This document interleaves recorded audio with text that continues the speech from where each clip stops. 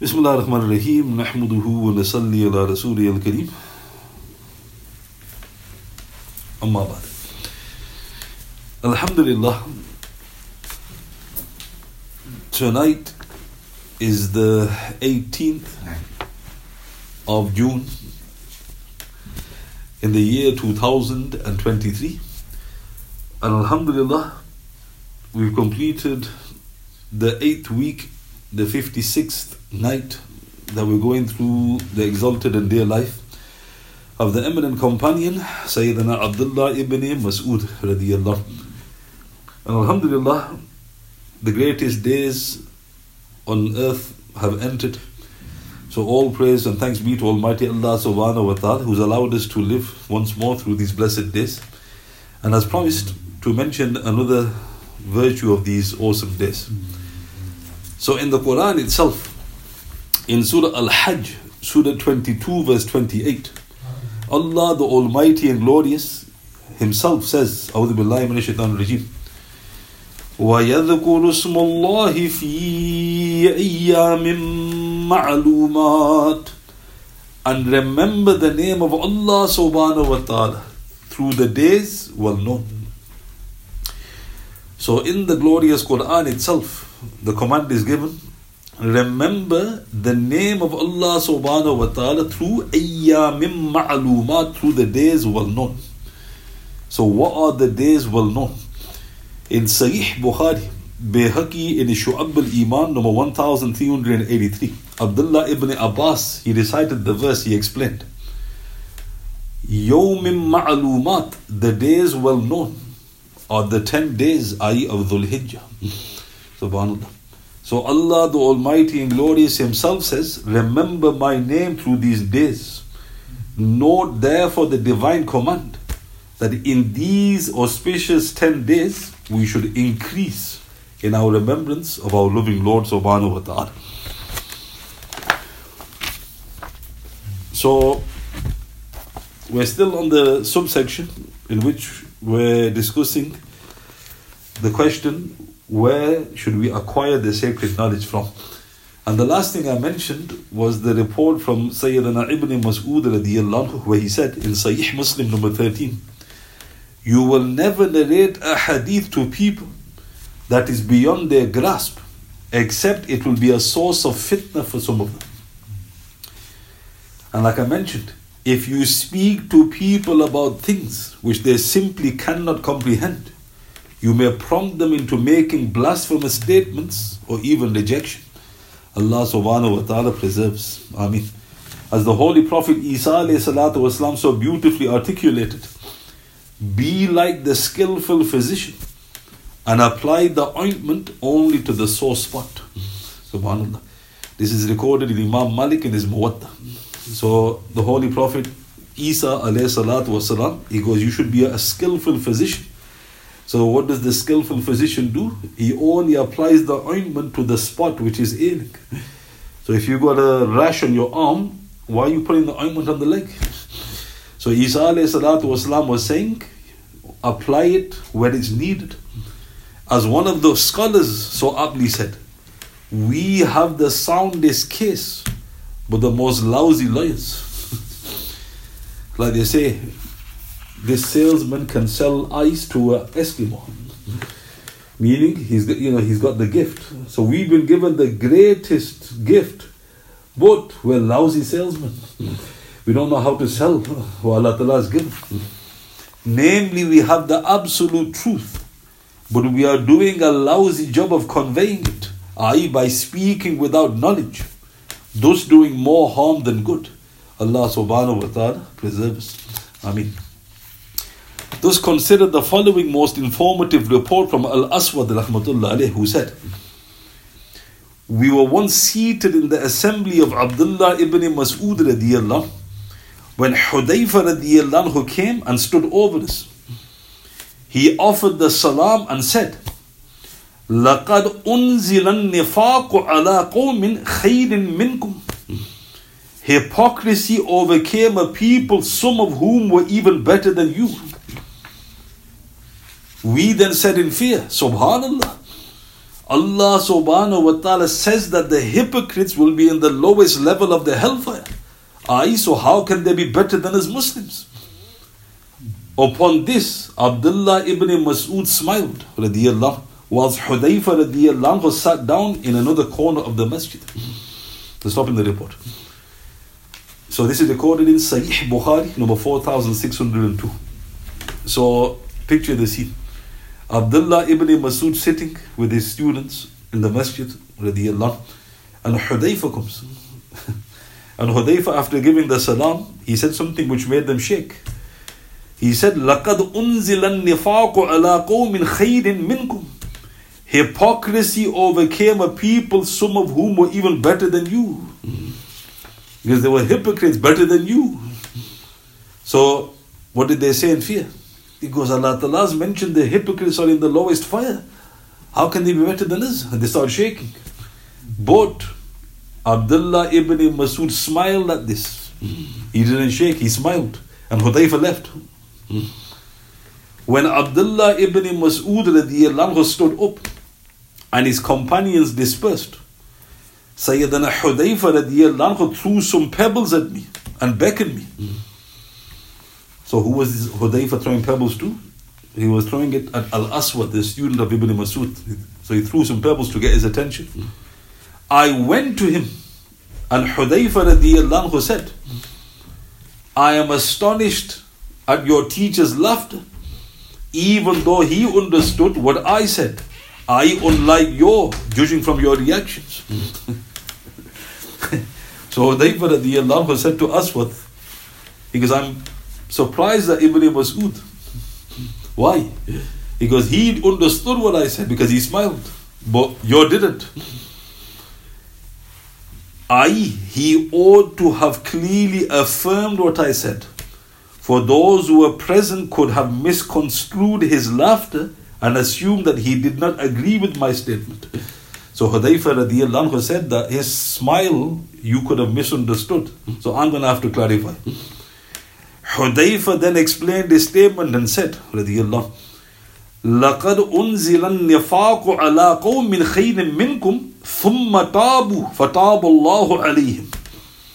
Hypocrisy did overcome some people who were better than you, but they repented, and Allah subhanahu wa ta'ala accepted their repentance. So Hudayfah clarified. He goes, your teacher didn't explain this to you. So now, what do we take from this hadith in Bukhari Sharif? Maulana Ashraf Ali Thanawi rahmatullah alayh, he clarified, it is Haqiqa at-Tariqa min al-Sunnah al-Aniqa, i.e. a Sufi study of hadith, page 229 of the English translation. So the respected Hanafi Shaykh, he explained rahmatullah alayh, the most probable reason for his making this statement was to test his listeners, to demonstrate to them that the Almighty controls people's hearts, and that they should therefore abstain from being conceited and thinking ill of others. Subhanallah. So why did Hudayfah do this? So if you go through the simple steps, he walks in, he sees Ibn Masood sitting with his students, and he comes out with this atom bomb statement. Hypocrisy overcame a people, some of whom were better than you. So they thought that means that we're worse than munafiqs. That's what he's basically said. And then Ibn Masood smiled, because he knew what he was saying, but they didn't. And then he explained. He goes, I'm surprised he didn't clarify. He goes, they repented. Allah Ta'ala accepted their repentance. So why on earth did Hudayfah make that statement? So the respected Sheikh said, he was testing them. The students need to be tested, otherwise they're going to do lolly mode. He was testing them. And then what happened? When he tested them, they didn't get it and they got scared. But what was he testing them on? He was teaching them, never show conceit. Why? Because you might be a munafiq. He goes, how can you show arrogance and pride? But, he goes, even those who were hypocrites, they repented. Allah Ta'ala accepted their repentance. So look how beautiful Ibn Masood understood. Now what does that tell you about his understanding of the deen? The students didn't get it. And be honest, did we get it? When I stopped at that point, you're thinking, well, Ibn Masood smiling. So why was he smiling? Because, he's testing my students. And I don't think they've got it. Clarifying on this further, Abu Umama radiyallahu anhu, he said, Rasulullah sallallahu alayhi wasallam passed by Baqi al-Gharqad on an intensely hot day. And he sensed that people were walking behind him. When he sallallahu alayhi wasallam heard their footsteps, this weighed heavily upon him. He therefore sat down sallallahu alayhi wasallam until all the people had passed by him. He did this to avoid the effects of pride settling on his heart. This is in Ibn Majah, number 245. So look at this amazing scene. He's in Jannat al-Baqi, the graveyard, the blessed graveyard in Al-Madinah, sallallahu alayhi wasallam. It's blazingly hot. People are behind him. So immediately the Prophet sat down. Imagine. Why? Because he didn't want any pride in his heart. So when the Sahaba then walked forward, he only then arose. So what now is being taught here? Maulana Ashraf Ali Thanawi rahmatullah alayhi, he clarified in his Haqiqat at-Tariqa min al-Sunnah al-Aniqa, a Sufi study of Hadith, page 281 of the English translation. It should thus be clear that when someone is raised to the status of a spiritual master, they must not sit back and rest. Just like the novice, they should pay particular attention to rectifying their deeds and constantly fear the reversal of their own condition. There is absolute good in this. Allah subhanahu wa ta'ala says, and the Shaykh recited Surah Al-A'raf, Surah 7, verse 99. A'udhu billahi minash shaitanir rajim. فَلَا يَأْمَنُوا مَكْرَ اللَّهِ إِلَّا الْقَوْمُ الْخَاسِرُونَ. Nobody feels safe from Allah subhanahu wa ta'ala's deep devising except the people who are already lost. Subhanallah. So why did Rasulullah sallallahu alayhi wasallam sit when the Sahaba were walking behind him? Because he didn't want pride in his heart. But now there's a problem. The problem is he was protected from every sin. So this was to teach. Who was he teaching? He was teaching the spiritual masters. And how many of the so-called spiritual masters fail here? I'm purified, I've reached a level. They sit back. Rasulullah didn't sit back. He sat down.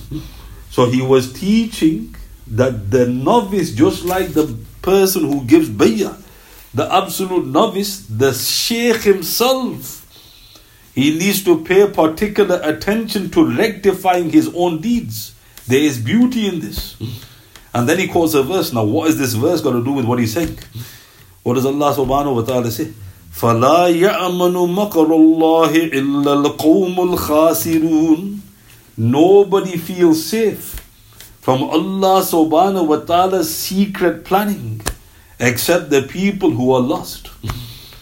So the Shaykh was highlighting that Allah ta'ala, his secret planning could be that you are doomed. Shaitan, when he was doing all his immense or intense worship, was he not doomed? This was the secret planning of Allah subhanahu wa ta'ala. So what do we take from that? It's not just a story. The lesson there is no matter how pious you think you are, you might be doomed. But Allah ta'ala is telling you in the Quran that if you don't have that, you are scared of the planning of Allah subhanahu wa ta'ala, you take relevant steps, then you are on the correct path. And who was the best in all areas? Rasulullah. He saw people behind him and he sat. He let them walk past, then he stood up. Why? Because he didn't want pride. Sallallahu alayhi wasallam. Now compare that to so many so-called spiritual sheikhs now. When do you see this? Right? Where you actually see the sheikh being more humble than the students. Why? Because it's all become, it's like the hadith says, Zuhd, the Prophet sallallahu alayhi wasallam said in Kanzul Umal, one of the signs of the hour is Zuhd will become a tale. Just like a story, you tell stories. The sheikhs were like this and the sheikhs, well, what about you? You're a sheikh. Why are you narrating these? Is it become a story? Astaghfirullah.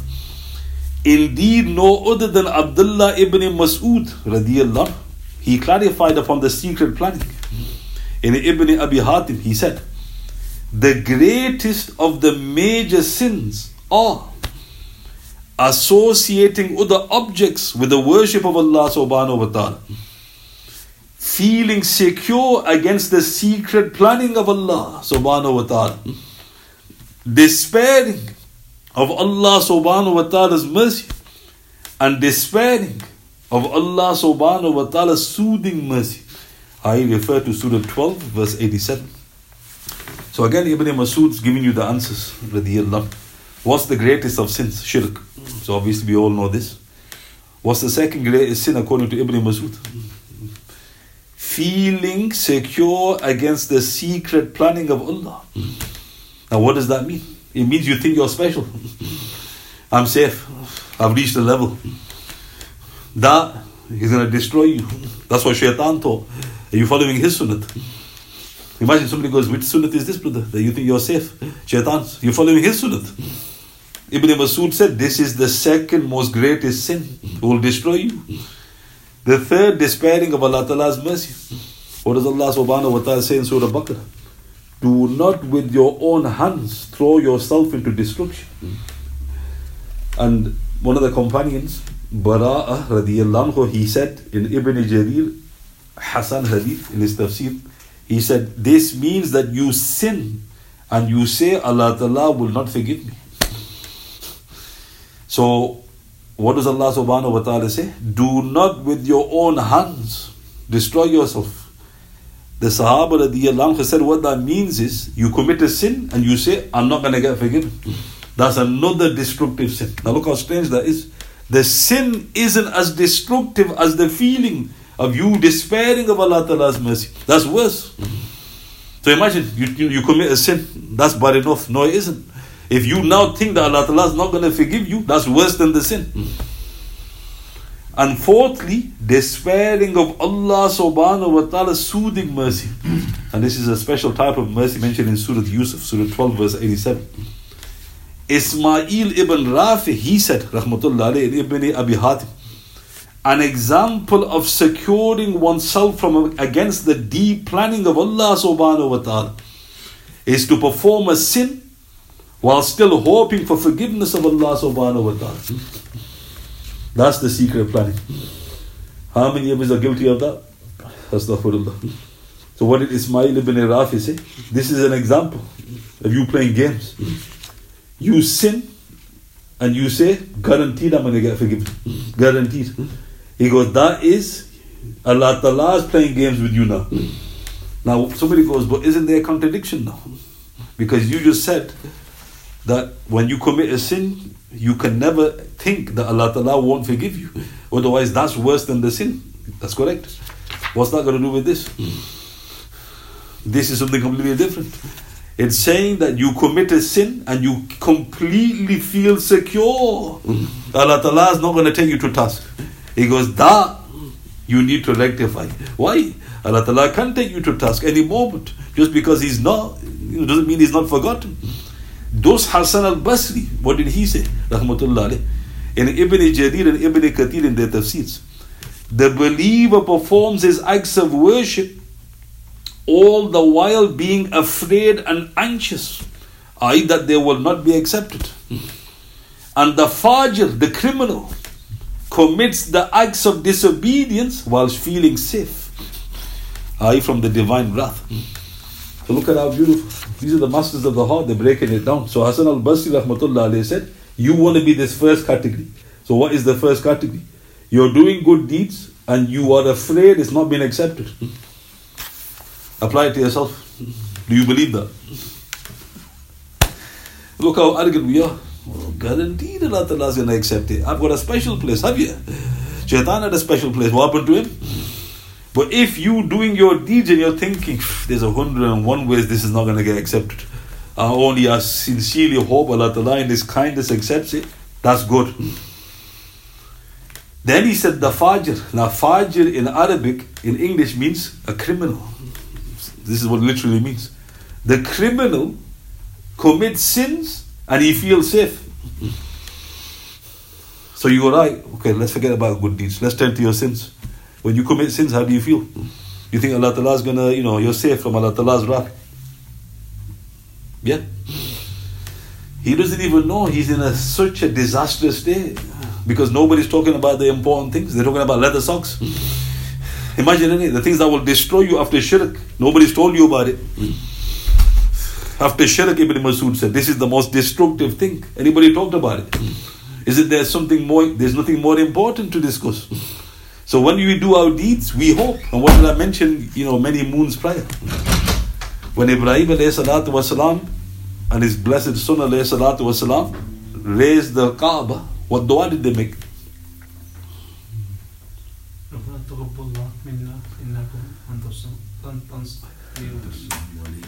Rabbana taqabbal minna innaka antas sami'un alim. Oh Allah subhanahu wa ta'ala, accept it from us. Truly you are the hearer, the knower. Which category do they belong to? Allah Ta'ala is teaching you. The believer does his deeds, he's afraid. It's not been accepted. So take Khalilullah and his blessed son. They're building the Kaaba. Who's told them to build the Kaaba? Allah subhanahu wa ta'ala. They didn't even use that as an excuse. Ya Allah, we don't need to ask for this because you told us to do it. We've done it. They still did it. The Fajr, this is where we realize where we're failing. You feel safe. Constantly sinning. Constantly. You feel safe. That's now destruction. You should never feel safe. You should think, Allah Ta'ala can take me to task immediately. Just because He's not. And you grieve over that.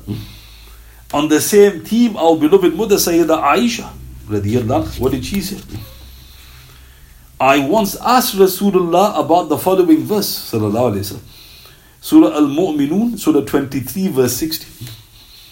وَالَّذِينَ يُؤْتُونَ مَا آتَوْا وَقُلُوبُهُمْ وَجِلَةٌ أَنَّهُمْ.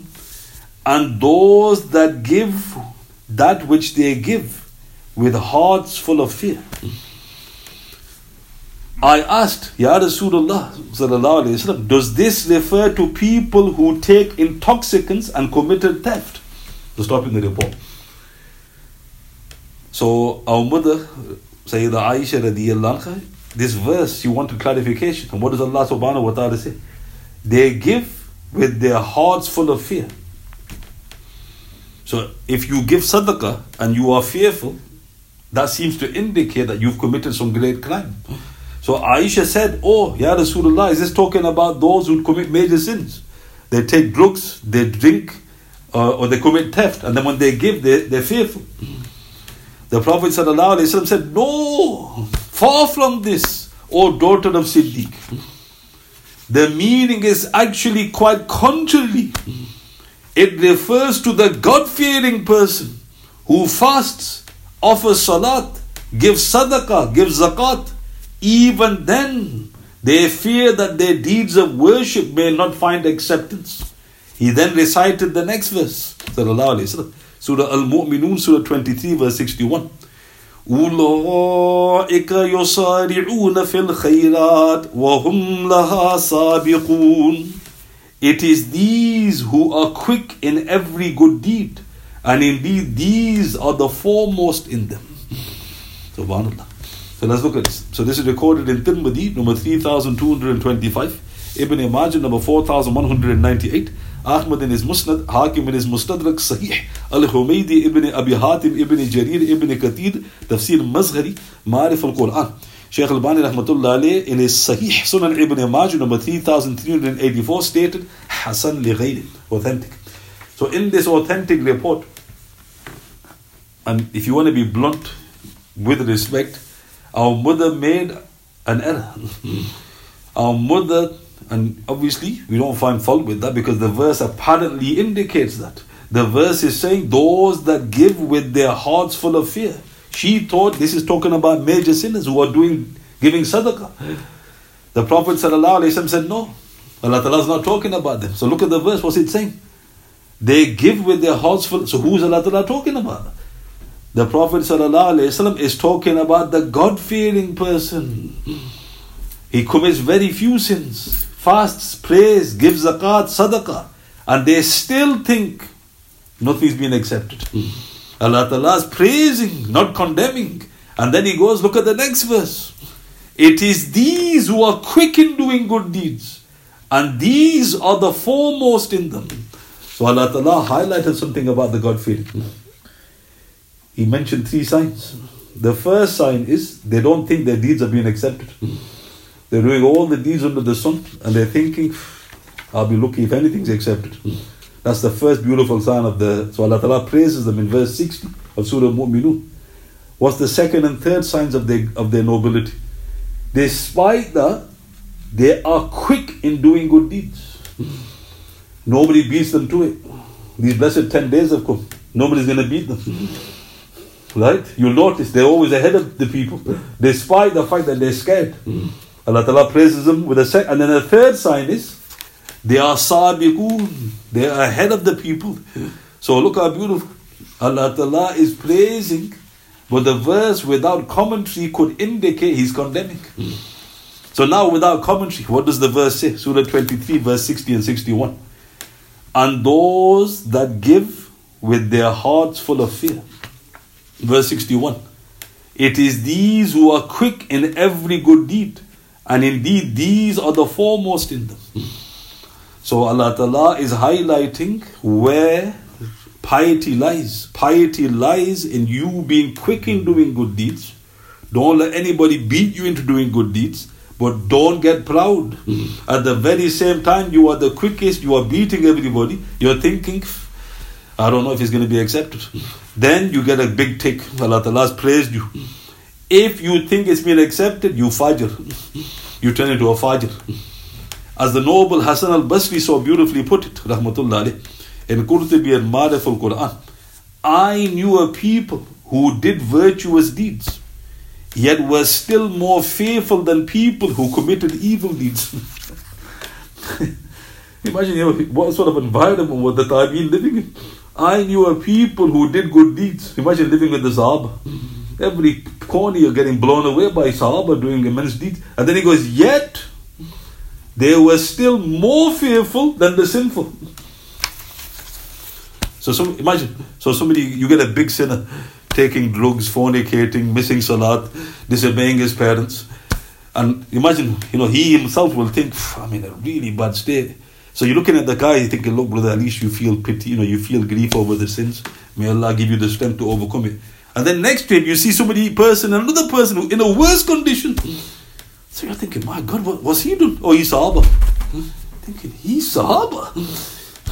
Why is he even more depressed than him? Because I knew a people who did good deeds. They were still more fearful than people who committed sins. So this is the state of the righteous, outward manifestations of the states of the Sahaba. So look at the Sahaba. I wish I wasn't born. I wish my mother never gave birth to me. I wish that I could be turned to dust. And yet, look at their good deeds. What sins were they committing? We beg our loving Lord Subhanahu wa Ta'ala for all such beautiful traits and characteristics. Amen. So note, all of this is extracted from the great Ibn Masood's statements, i.e. in which he mentioned the deadly sins. Are there any questions you like to ask? سبحان بحمده سبحانك اللهم وبحمدك أشهد أن لا إله إلا أنت أستغفرك وأتوب إليك وأتوب من الشيطان الرجيم سبحان ربك رب العزة عما يصفون وسلام على المرسلين والحمد لله رب العالمين بسم الله الرحمن الرحيم والعصر إن الإنسان لفي خسر الذين آمنوا وعملوا الصالحات والتواصوا بالحق والتواصوا بالصبر صدق الله العظيم.